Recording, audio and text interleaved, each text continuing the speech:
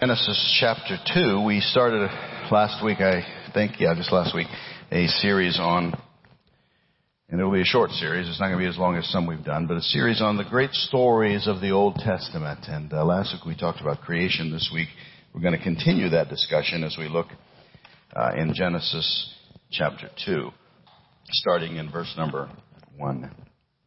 Thus the heavens and the earth and all the host of them were finished. And on the seventh day, God ended his work which he had done, and he rested on the seventh day from all his work which he had done. Then God blessed the seventh day and sanctified it, because in it he rested from all his work which God had created and made. This is the history of the heavens and the earth when they were created, in the day that the Lord God made the earth and the heavens, before any plant of the field was in the earth, and before any herb of the field had grown. For the Lord God had not caused it to rain on the earth, and there was no man to till the ground. But a mist went up from the ground and watered the whole face of the ground. And the Lord God formed man of the dust of the ground and breathed into his nostrils the breath of life, and man became a living being. The Lord God planted a garden eastward in Eden, and there he put the man whom he had formed. And out of the ground the Lord God made every tree grow that is pleasant to the sight and good for food. The tree of life was also in the midst of the garden, and the tree of the knowledge of good and evil. Now a river went out of Eden to water the garden, and from there it parted and became 4 riverheads. The name of the first is Pishon. It is the one which skirts the whole land of Havilah, where there is gold. And the gold of that land is good. Bdellium and the onyx stone are there. The name of the second river is Gihon. It is the one which goes around the whole land of Cush. The name of the third river is Hiddekel. It is the one which goes toward the east of Assyria. And the fourth river is the Euphrates. Then the Lord God took the man and put him in the Garden of Eden to tend and keep it. And the Lord God commanded the man, saying, Of every tree of the garden you may freely eat, but of the tree of the knowledge of good and evil you shall not eat.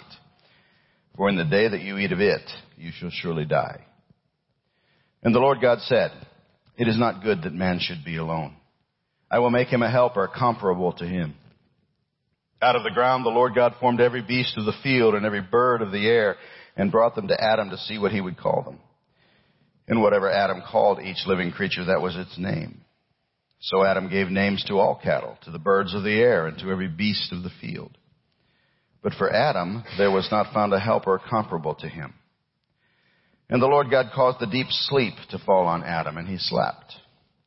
And he took one of his ribs and closed up the flesh in its place. Then the rib which the Lord God had taken from man, he made into a woman, and he brought her to the man. And Adam said, This is now bone of my bones and flesh of my flesh. She shall be called woman, because she was taken out of man. Therefore a man shall leave his father and mother and be joined to his wife, and they shall become one flesh. And they were both naked, the man and his wife, and were not ashamed. Father God, thank you for your word. Speak to our hearts now as we look into it just a little bit. I pray, Father, you'd fill me with your Spirit. Forgive me for anything that would hinder my usefulness to you right now. And just help me, Lord, to just say what I should and nothing more. Just use this time and speak to us, I pray, about these important issues. These issues which are so important to our culture in our day. And so speak to us today, we pray in Jesus' name. Amen. Well, in the first story that we looked at last week in Genesis chapter 1, we spoke about how God created everything, and we were given a very detailed explanation of how he created everything and just how he went about that process. We learned several key truths. For example, we learned that God created absolutely everything that is or ever has been simply by willing it into existence, by speaking it into existence. Secondly, we learned that God did all of that. He created everything in 6 days. 6 literal 24-hour days. He didn't require eons of time or millions of years of evolution. He did it all in 6 days. We learned that the Hebrew word yom, translated day in our Bible, literally means a 24-hour day, just as we think of today when we use the word day. We also learned that the phrase the evening and the morning, when properly interpreted, speaks of the same thing, a 24-hour day. And so he created everything in 6 24-hour days. The third thing we learned was that when God created the various plant life and animal life on the planet, he created it to reproduce and limited that reproduction to reproducing only according to its kind. In other words, he created the various distinctions between species or kinds, and so created them that they can only reproduce within that kind. A dog can only produce a dog. And we went into some detail on that. There's no crossing over from one to the other. And finally, we learned that when God was finished with his creation at the end of the sixth day, he pronounced it all good. Actually, very good. So now we come to chapter 2. And we're told here what God did on the seventh day. But before we look into that and talk about exactly what he did, I want to share a thought which has nothing to do with the sermon. It's just a thought that comes to my mind, which is this. I don't think that chapter 2 should start where chapter 2 starts in our Bible. I think that those first 3 verses there should actually be the conclusion of chapter 1. In chapter 1, we have this complete running commentary of day 1, day 2, day 3, day 4, day 5, day 6, and for some reason day 7 is bumped down to chapter 2. It doesn't make sense. It flows with the first chapter. And in verse number 4, this is the history of the heavens and the earth when they were created. That phrase, this is the history, is used throughout Genesis to introduce a new section or a new thought. And so if I was one of the ones who was determining where the chapter and verse divisions should go, I would have changed that. And it's important to remember that the chapters and verses are not inspired in our Bible. They are not in the original manuscripts whatsoever. They were added by scholars, thankfully, because they're extremely helpful. But they're not inspired by God. And so that's just my opinion. You can take that for whatever you want. It has nothing to do with the sermon. I just toss it out there for your edification. So at first glance, we might consider chapter 2 to be a repeat of chapter 1. They both seem to be talking about creation, and they both seem to be giving an account of it. Some would even say that chapter 2 is a complete and separate account of creation. But I don't think that's it. I think it's an explanation and an expansion of what we already saw in chapter 1. And actually, I think predominantly it is an explanation and an expansion of what happened on day 6 in chapter 1. That first chapter gave us this detailed account of every day, and now this second chapter expands on certain details and helps us to understand just what happened there. And primarily it has to do with God's creation of us, of mankind, and fleshing that out, and his subsequent instructions as well onto how they were to live here on this new creation. So while chapter 1 might be considered an account of first things, I think chapter 2 more fully describes how God ordered their lives after that creation. And so, for lack of a better title today, I think this is describing the first order of things. Chapter 1, first things. Chapter 2, first order. So let's notice a couple of ways in which God ordered his new creation. First of all, I think there's something here about God's order in our relationship to him. God's order in our relationship to him. The chapter starts with a very important sentence. Chapter 2 and verse number 1, thus the heavens and the earth and all the host of them were finished. You might want to underline that in your Bible. Finished. Because it's another death blow to those who would try to fit evolution into the creation account. It was finished. The Bible plainly states that at the end of day 6, everything was done. Nothing needed yet to evolve. Nothing else was yet to be created. It was all done. One man said, and I think he's correct, he said, no permanent change has ever since been made in the course of the world. No new species of animals have been formed. No law of nature repealed or added to. And so it's finished. But then in verse number 2, God's activity on that final day of creation, day number 7 is described. On day 7, God, his work of creation being done, rested. Rested. Yesterday, Brother Bruce Wagner and I spent several hours out back with a monstrous pile of branches and stuff, chipping that up. Bruce Wagner is a slave driver. It was not a good experience for me. And I finally had to look at him and say, Bruce, I'm done, man. I'm wore out. I'm just completely shot. And I went home and just sat in my chair for about an hour. I needed to rest. But that's not exactly what happened here with God. God doesn't need to rest like we do. God doesn't get tired. It wasn't referring to exhaustion or weariness in the omnipotent God. Here's what it's referring to. It referred simply to the cessation of his activity in creating. He wasn't tired. The prophet Isaiah said, "Have you not known, have you not heard, the everlasting God, the Lord, the creator of the ends of the earth, neither faints nor is weary." This was not about him needing to rest like I needed to rest yesterday, or like any of us need to rest when we get weary. It means that he ended his work of creation. And then he did something else. He set apart, he sanctified the seventh day and made it special. Literally, that means he made it holy. The Sabbath was instituted and was associated from the very beginning with the concept of rest. Therefore, the Jews observe the seventh day of the calendar week, Saturdays, as a day of rest, the Sabbath. If you go to Jerusalem with us sometime, you'll discover that even the elevators don't run on the Sabbath day. It is a day of rest. When God gave Moses the 10 Commandments, he included the command to remember, to hallow, to set as holy the Sabbath day, the seventh day. And so the Jews still to this day hallow it. And they still observe it and set it aside.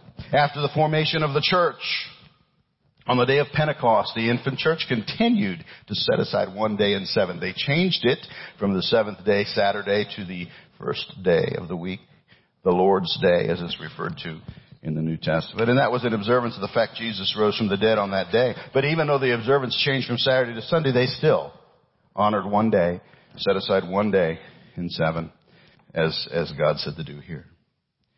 Now, there's an argument, and you've heard it, and I've heard it, and we've all heard it preached. It goes something like this. Jesus repeated 9 of the 10 commandments in the New Testament in his preaching and teaching. He left out only one commandment, and that was the commandment to remember the Sabbath day and to keep it holy. So that commandment has no place for Christians today. Have you ever heard anybody preach that? It's taught quite a bit in our day. But notice something. God's hallowing of the Sabbath and declaring it holy comes here on day 7 of creation, long before the institution of the 10 Commandments, long before the institution of the law. It's not a matter of law that we honor one day in 7, but rather a recognition of God's original order, of his providing us that day. And he did provide us that day as a wonderful gift. The first thing I see here concerning God's order in our relationship with him is the Sabbath. It's about resting in him. It's about following his example on day number 7. And as we see the topic develop throughout the rest of Scripture, we've become increasingly aware that it's about worship, worshiping him. And so I'm convinced that we only hurt ourselves when we ignore the Sabbath, or in our case, the Lord's Day. Jesus said in Mark chapter 2 and verse 27, the Sabbath was made for man and not man for the Sabbath. He set aside that day for us. He made it for us. It wasn't a matter of speaking his last creative act. Another reason I think it ought to be part of chapter 1 was his last creative act. He created this special day. There's another thought here concerning God's order in our relationship with him, and it's in verses 16 and 17. Look there with me. Verses 16 and 17. And the Lord God commanded the man, saying, of every tree of the garden you may freely eat, but of the tree of the knowledge of good and evil you shall not eat, for the day that you eat of it you shall surely die. He had given them everything. They would never want for anything. Ever. But they had to trust him about something. They had to trust that when he said there was this one tree that they were not to eat from, he meant it for their good. You see, this was a matter of obedience. It was a matter of trust. It was a matter of faith in him. And by the way, notice what it says about this tree. It was called the tree of knowledge of good and evil. So called, as one man said, because it was a test of obedience by which our first parents were to be tried, whether they would be good or bad, obey God or break his commands. The tree of knowledge of good and evil. That's what the Bible says about it. Now notice what the Bible does not say about it. I don't know if you noticed this or not. Did anybody notice? Can you find for me the word apple anywhere in that text? Can you find it there? The Bible does not say apple, does it? This was not an apple tree, as so many have taught. I don't know where that came from, but It was a specific and a unique tree designed for this one single purpose. It was not an apple tree. That's a silly and incorrect thing that's come from somewhere, I don't know. There's not one word of scriptural evidence of that. As a matter of fact, the fruit didn't matter at all. The fruit, I mean, we know it must have looked tasty because it attracted Eve, but it doesn't matter what the fruit was. It doesn't matter what kind of leaves it had. It doesn't matter what the height of it was, or it doesn't matter anything about its structure or its appearance or makeup. All that was irrelevant. Only thing that mattered was the command that was attached to it.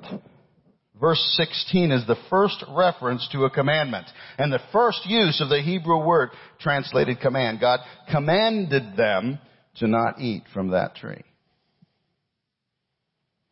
I was listening to Ravi Zacharias, and I encourage you to do that, but I also encourage you, if you're going to sit down in front of YouTube and start watching Ravi Zacharias, you better give yourself some time because you'll get sucked in and you'll be watching him for hours. But anyway, I was watching him, and he made mention of this verse. And he made mention of the fact that in the beginning there was only one command. I guess I'd never thought of it that way. There was only one command in the beginning.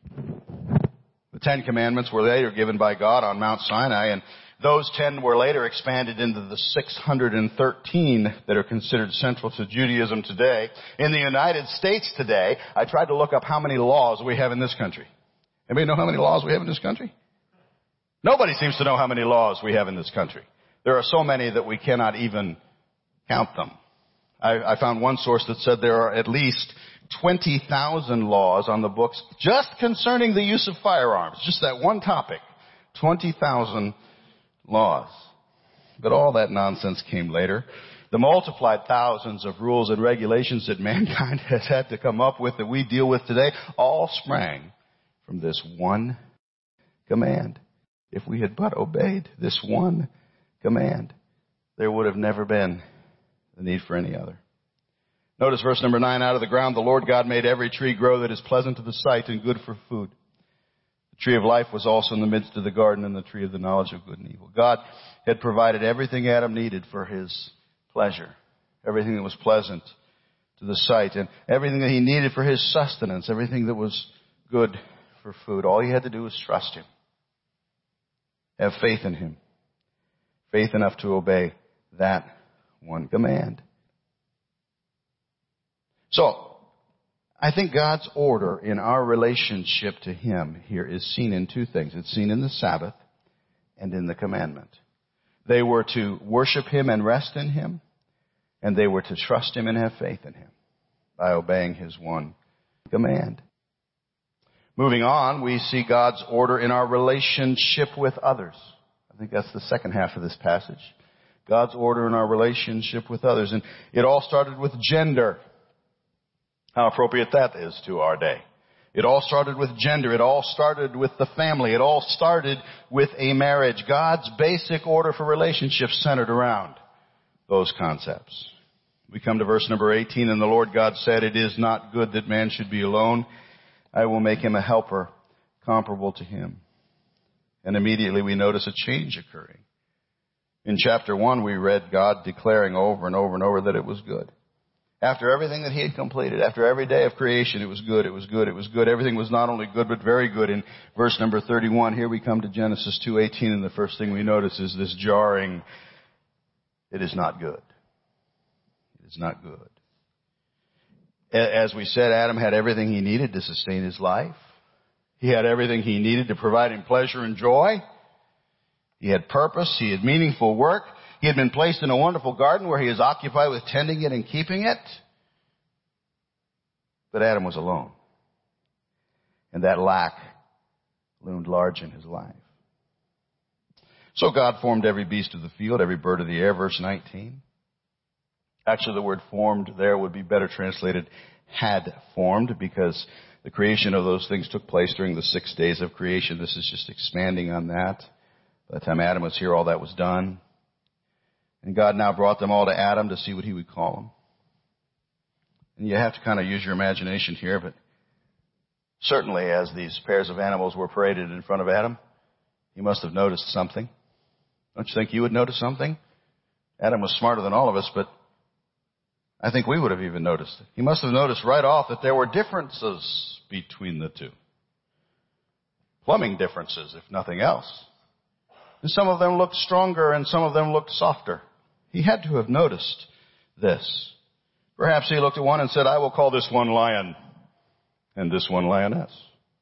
Perhaps he noticed these things. And so on as each pair paraded before him. He must have noticed as he was seeing and naming all the animals that even though there was two of each, there was only one of him. And he must have noticed that there was something missing in his life. They all had mates. He did not. They each had another one comparable to themselves, alongside of themselves. He did not.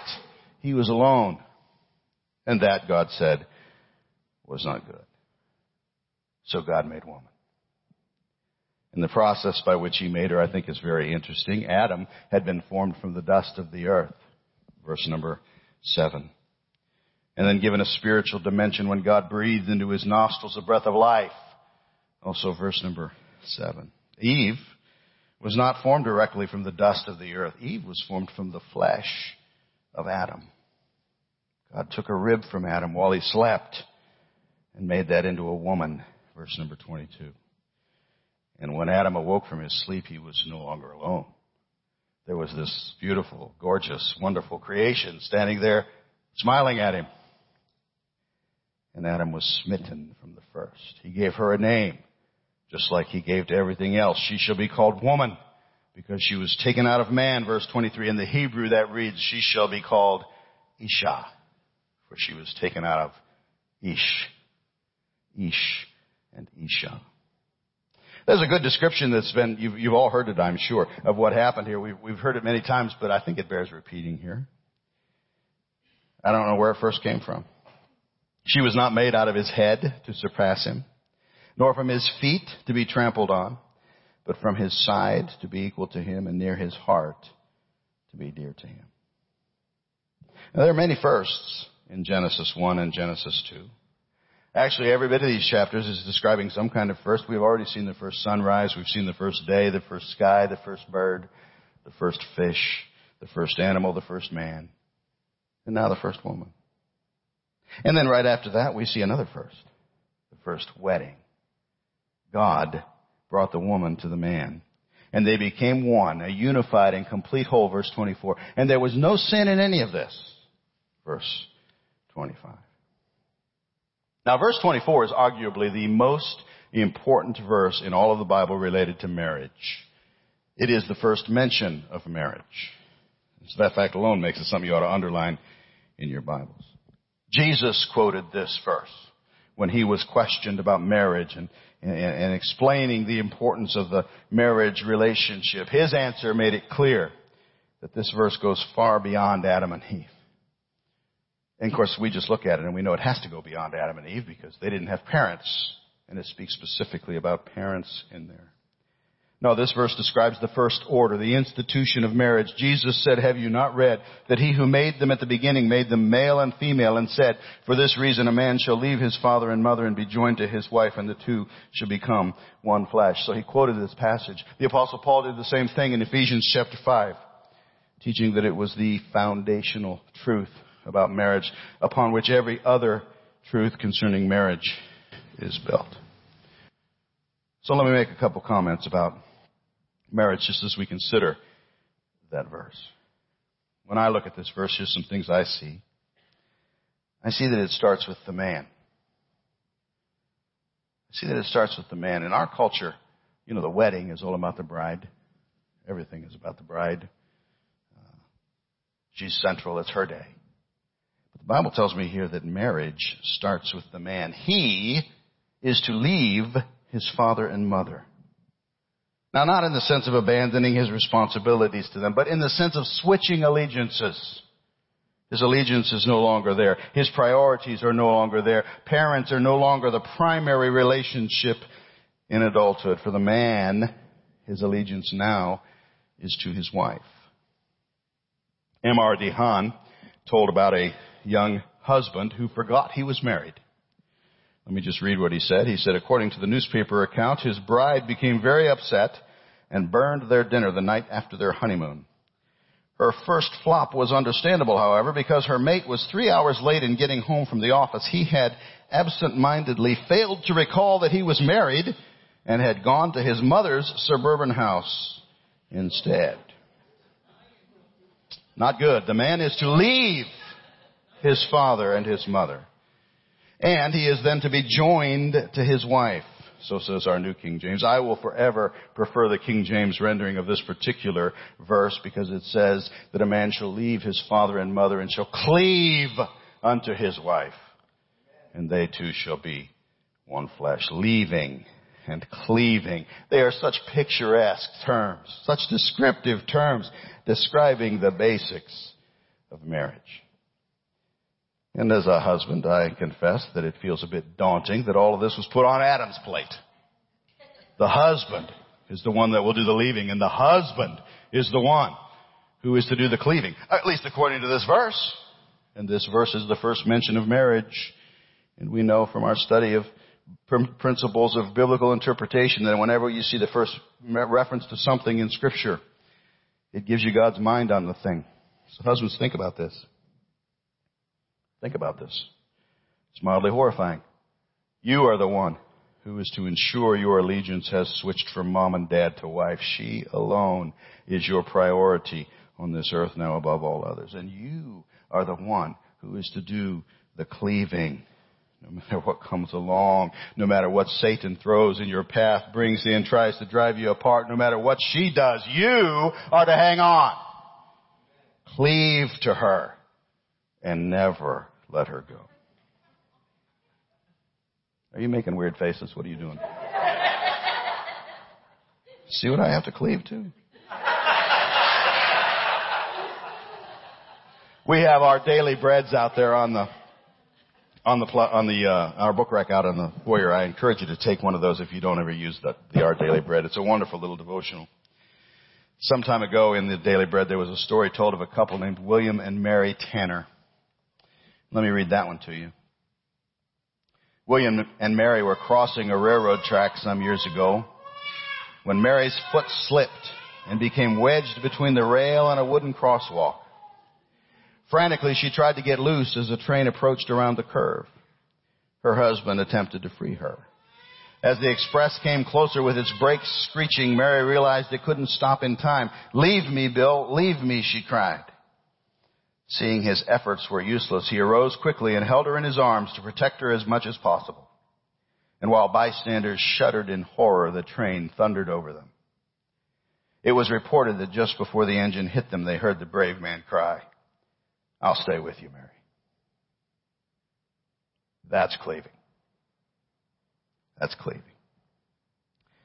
Adam and Eve were the first couple, the first family.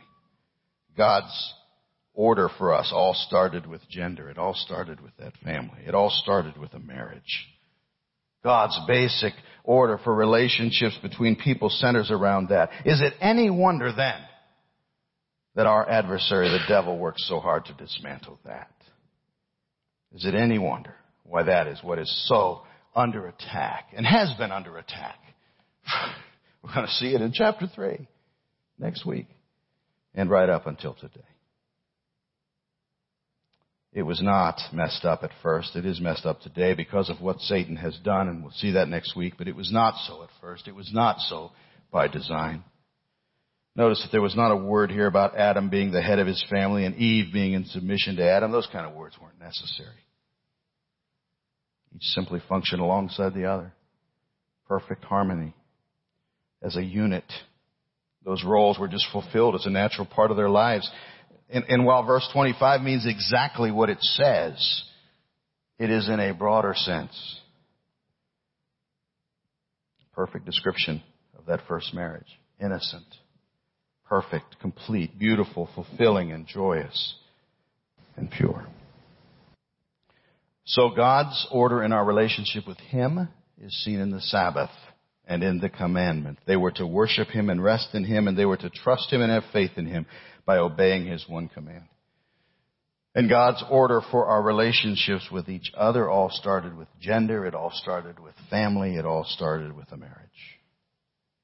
Stated another way, God's design and order for mankind included faith toward Him and fidelity toward family.